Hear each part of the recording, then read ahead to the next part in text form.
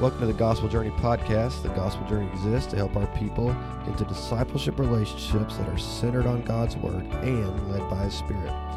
Today, we are in week 6 of Path 8, Hebrews chapter 9. My name is Jamie Trussell, and again, I'm thrilled to be joined with one of our pastors and church planners, Antonio Jones. Good morning, Antonio. Good morning. Good to be here, man.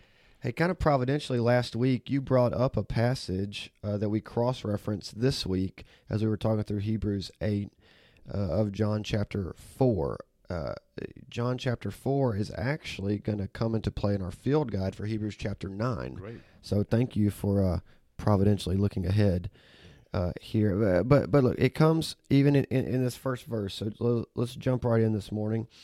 Hebrews chapter 9. Now, even the first covenant had regulations for worship and an earthly place of holiness. Now, when he uses the language, even the first covenant had regulations for worship and earthly place of worship, that's letting us know that also the new covenant has some regulations for worship with it as well. Now, they're not the same regulations, and I would argue they're not restrictive, because in the story you referenced from John chapter 4, Jesus meets a woman at the well, and he says this.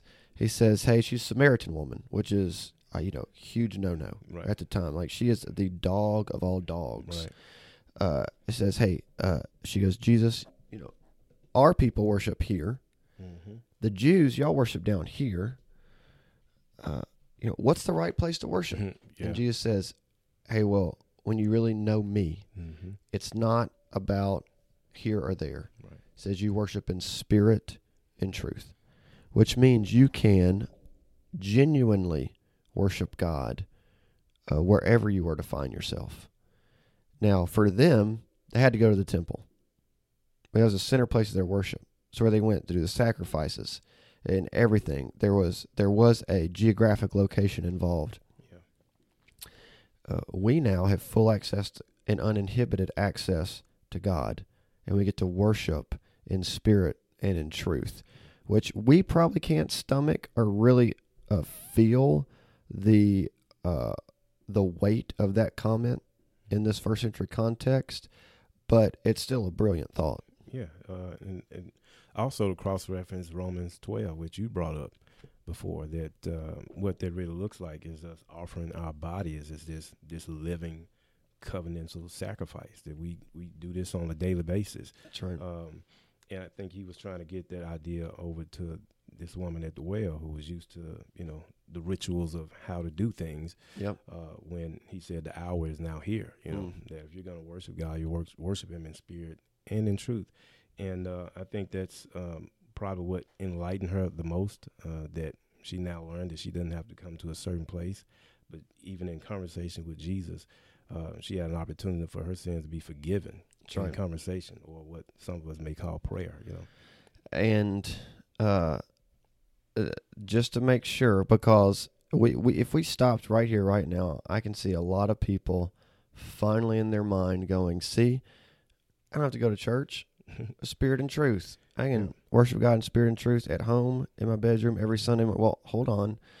This isn't the only verse in the Bible that talks about worshiping God, especially in the New Testament. Right. So do we have full access to spirit and truth? Yes. Does God, though, as he says, first command regulations of worship, in a sense, so does the New Covenant. Now, they're not restrictive, but they do inform us in ways that God has designed for our worship to be, I would say, more complete than it otherwise would be. Right. And so, two things. I'll start with this. A lot of times in church, or church folks hear the idea of worship, and the only thing they think of is singing. Right? So we call our person that leads us in our churches in song every week, what do you call them? Our worship leader. Yeah, worship pastor. Like, this is worship. Yeah. Biblically considered, with the word that's used here, singing can be part of worship, but the idea here is actually a continually submitted lifestyle. Yes. Yeah. It is a ongoing lifestyle that proves or examples that I am continually and fully submitted to Jesus. That's biblical worship. Yes, it is. Singing can be part of that. So I'm not only doing that on Sunday morning Right. is the point. Yeah. However, part of the catalyst to living a fully submitted life to Mhm. God are making sure that we have the things in our life that God has says, I've designed these things to help push you in that direction. Right. Discipleship.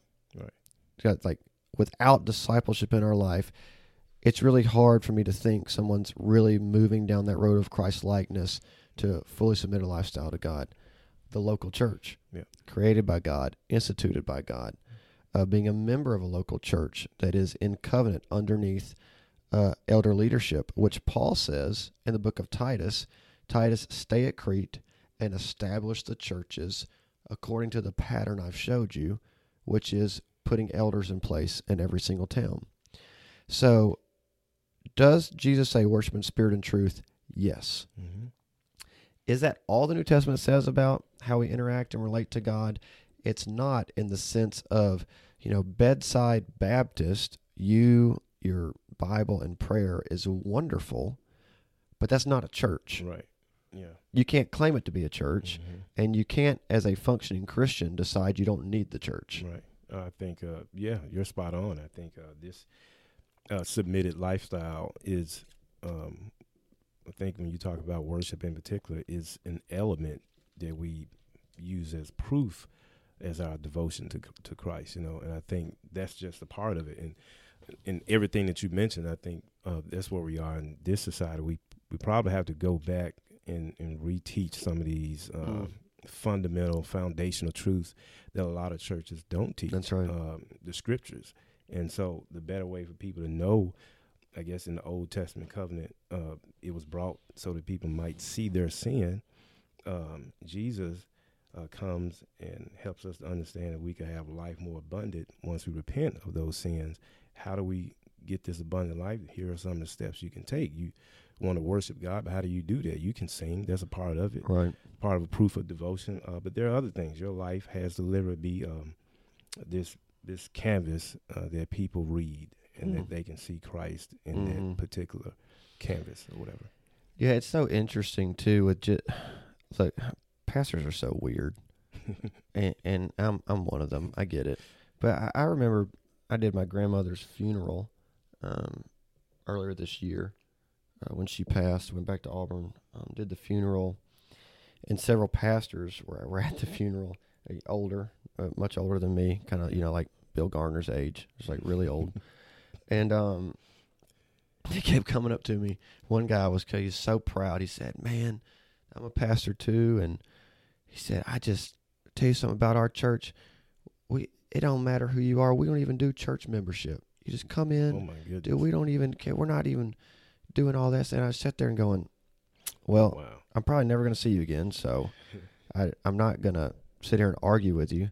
But I'm going, I'm not joining you in this weirdo celebration that you're talking to me about right now. And part of that is it is our American individualism that we think somehow, and I usually don't stop saying something because I think it's going to make somebody mad. I am going to stop here. But look, a lot of our history and our misconceptions about American history has really impacted how we read the Bible, especially this idea of personal freedom and American individualism. That becomes toxic in the church. And it becomes toxic when you start to think that because we worship in spirit and truth, because this is a new covenant, because we don't have to go to the temple anymore, all of these things, that somehow lessens your need to formally and fully commit and belong to a body of believers. Yeah. There's a phobia of that. Yeah. I mean, I can't tell you how many conversations where I have to prove to someone that it's a good idea to belong to a church. Now, they'll come, they'll serve, they'll be doing everything that you would ask a member to do, but nobody wants to be labeled. Nobody wants to make it formal. And it's just an interesting phenomenon that at some level we still want some autonomy. Yeah. And freedom, and I think what God's saying is, you've got all the autonomy and freedom you ever need in Christ. Right. You're not free of one another, Mhm. but you're free of sin. Mhm. You're free of condemnation. Like, all the freedom you need Mhm. is yours. Yeah. I don't know. You ever or you got any thoughts on that? I mean, yeah.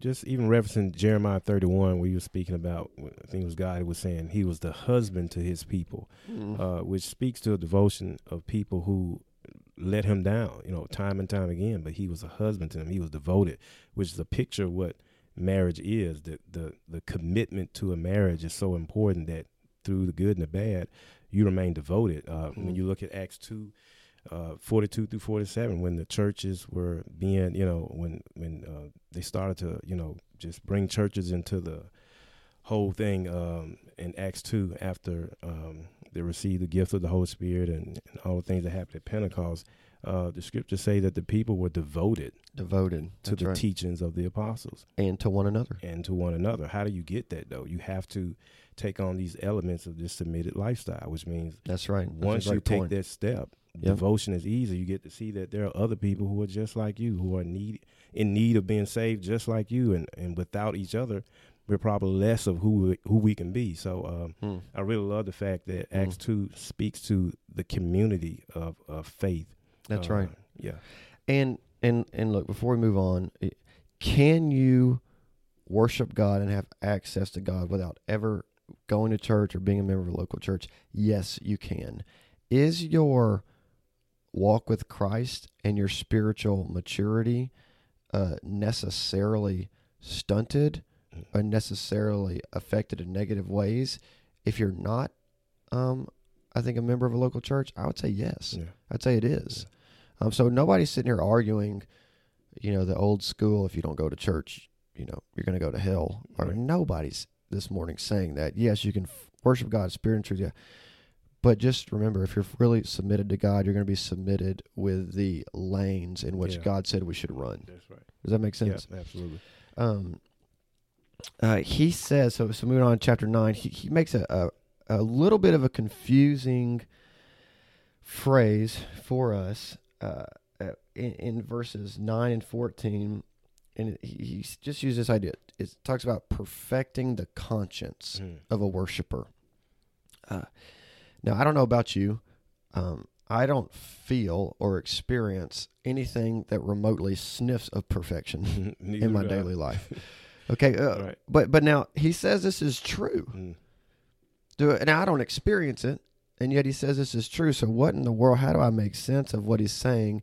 We got to keep it in context. Old covenant, new covenant. I think all that he's saying here is the old covenant was ceremonial, Right. and it lacked power. Right.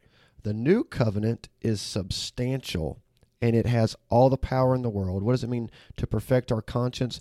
To actually fully remove sin and cleanse us That's from right. it. Does that make sense? Yes. So it's not meaning that in our daily life we will function in a perfect way, but it means we're in a perfect covenant that fully removes sin from us in powerful ways. Right. Am I making sense there? Yeah, because of the work of Christ. I mean, That's it. That's the whole point. What he did was a once and for all act, and it could have only be done by him because there's not enough bulls or goats that you can get. That's exactly right. With this impure blood that could even compare to the purity of Christ and what he did for us. Yeah, which is almost like you read the field guide, because the next major point in this section is Christ as the mediator. I mean, and so when you think of a mediator, it's someone who brings two parties together.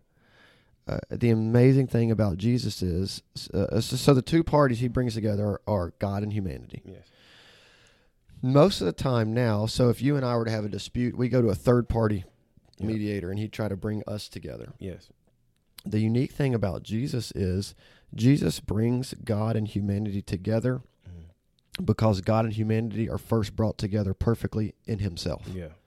He is the God-man, fully man and fully God. And whereas a human mediator cannot, in any sense of completeness, represent you to me and me to you, they can try, Right. but they can't be you and they can't be me. Well, Jesus was us and was God at the same time. And so he is the perfect mediator to bring God and man together and fully reconcile, fully reconcile the two. So two parties are brought together and reconciled.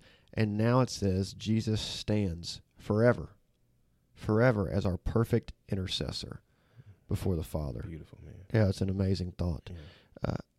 And this gets a little technical. Probably won't come in your gospel journey groups. I think it's a fun thought, though, largely because it's true, and I think it's powerful. Is Jesus now, since his resurrection from the grave, actually exists for all of eternity moving forward as fully God and fully man? That is his existence right now. Yeah.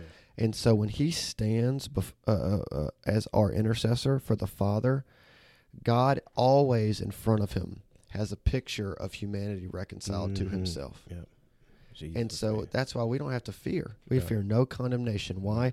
There's this constant picture in the heavenlies of man reconciled to God. Yeah. Now, the problem is not every single person, Mm-hmm. right? There's something that grants you access to that reconciliation, repentance and faith. Right. Lest we go down the route of universalism Right. and say everyone's saved, right? And that's a movement now. Yeah, it is. God is love, which Yeah. means God would never condemn anyone to anything. Well, one of the toughest passages in the book of Hebrews at this point is in our chapter this morning, chapter 9, verse 27. Right, so is Christ a mediator? Yes. Does he reconcile humanity and God together? Yes. Does that mean every single human that will ever live is reconciled to God? It does not. Right. It does not. And I don't say that with any sense of joy or excitement. But if we hold the Bible to be authoritative and true, then we're not permitted to disbelieve what it says. Here's what he says, 9:27.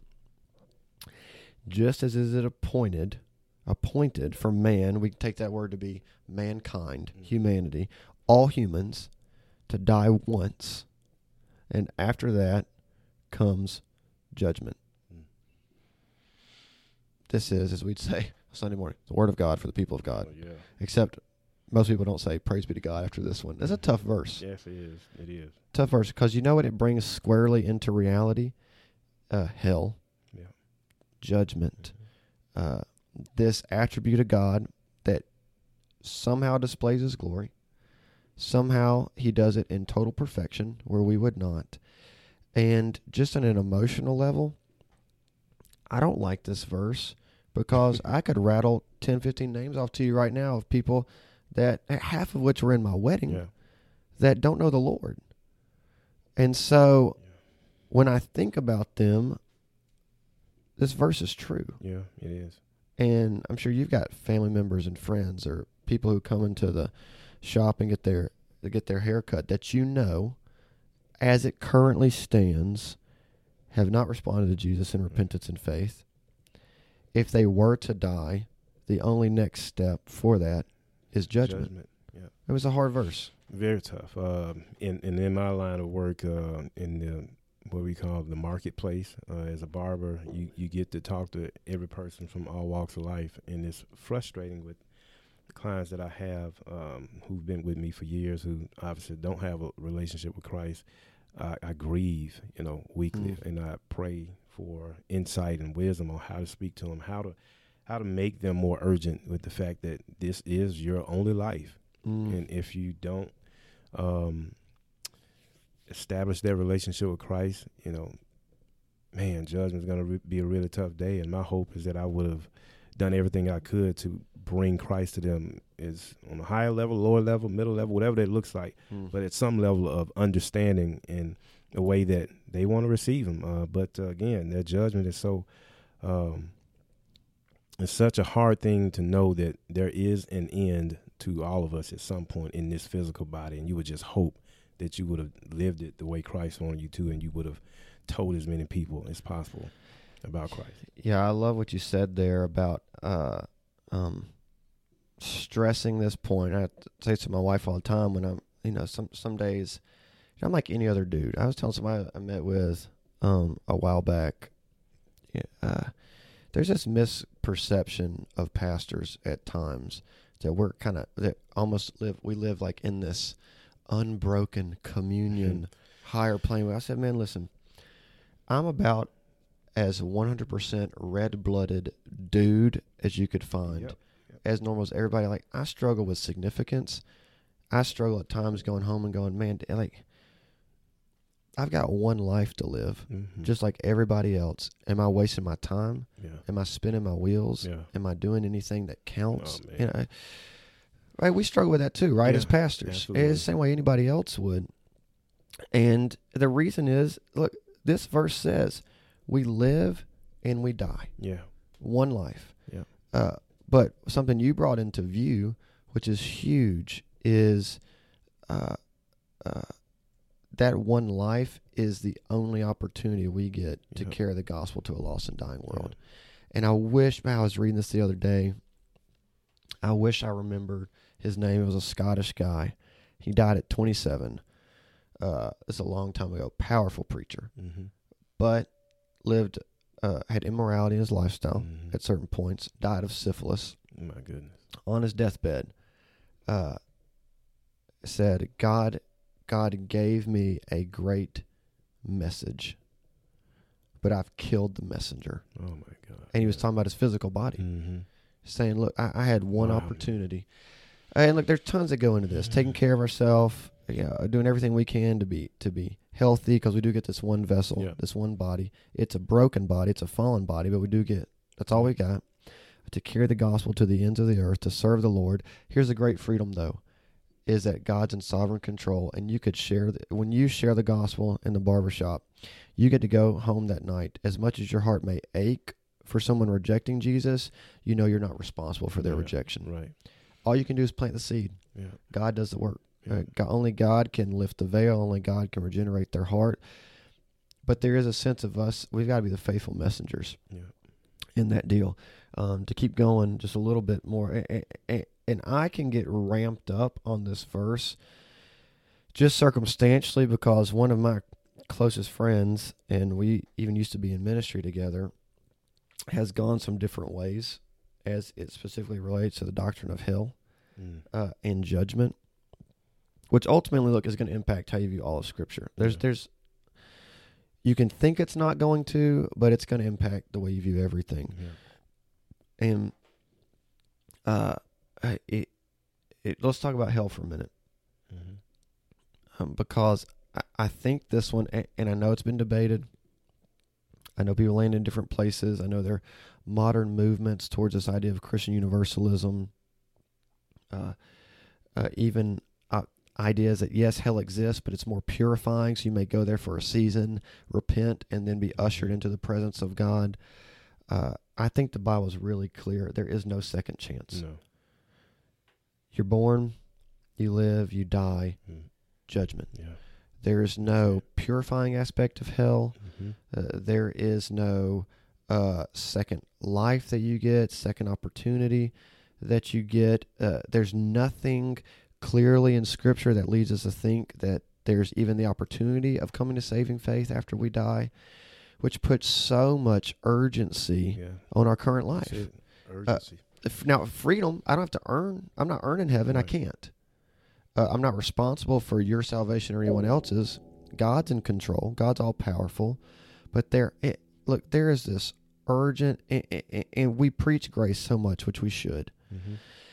And we're so reactive to the old school 70s, 80s, and 90s fire and brimstone preaching, which was basically, except Jesus, you're going to go to hell. Okay, well, of course, 1,000 people came forward. Yeah, I mean, he just scared the mess out of them. Yeah, every 6-year-old in America just became a Christian based off this one sermon, right? But we've reacted in such a way that we've almost totally removed it altogether. Yeah.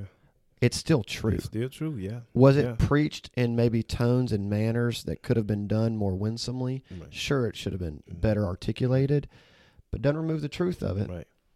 And to bring it back into view, the reality of judgment that will come on all those who don't know the Lord should catalyze evangelism and urgency. Oh, yeah. Yeah, I mean, it's... urgent is probably the better word, that scripture in Romans 6:23, the wages of sin. People should understand that, and I use these phrases in grammar all the time. For every cause, there's an effect. the wages of sin. If you use sin as the way you want to live your life, there is a effect that comes as a result. You have to pay for that in one shape, form, or fashion.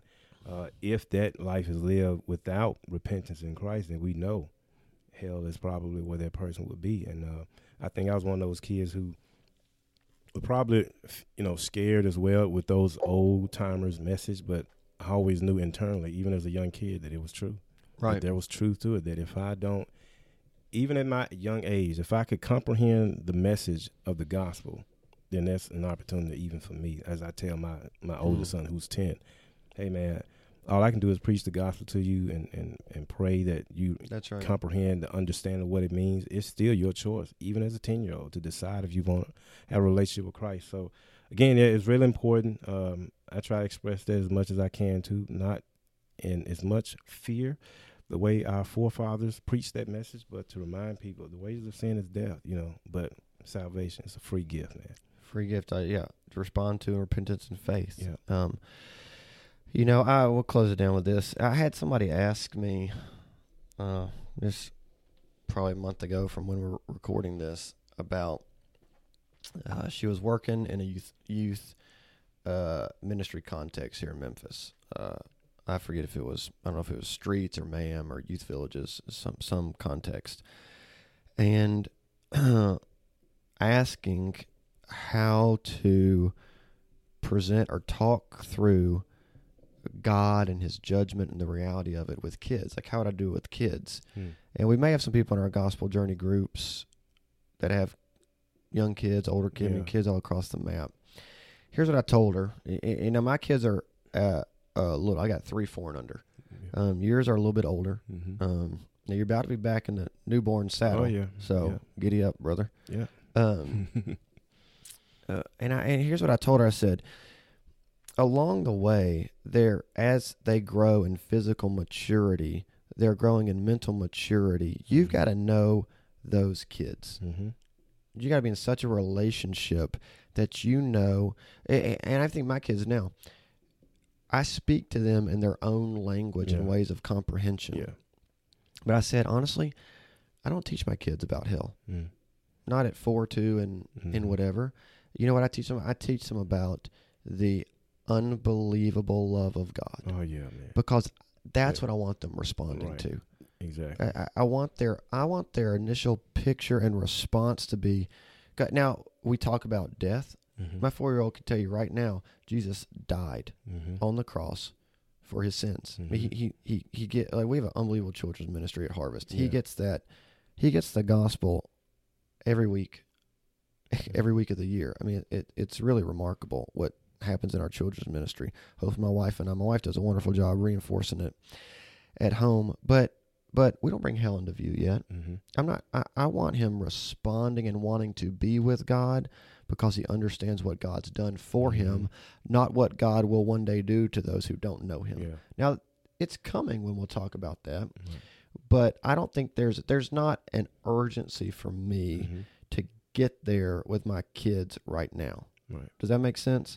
How do you process that as a parent of a little bit older kids, and as you've walked through that? Well, I agree. I don't know how much of that I could change, besides the fact that my eldest, who is 10, he'll be 11 in a month or so, we can now talk about that because I expressed to him, one day Dad is going to be gone.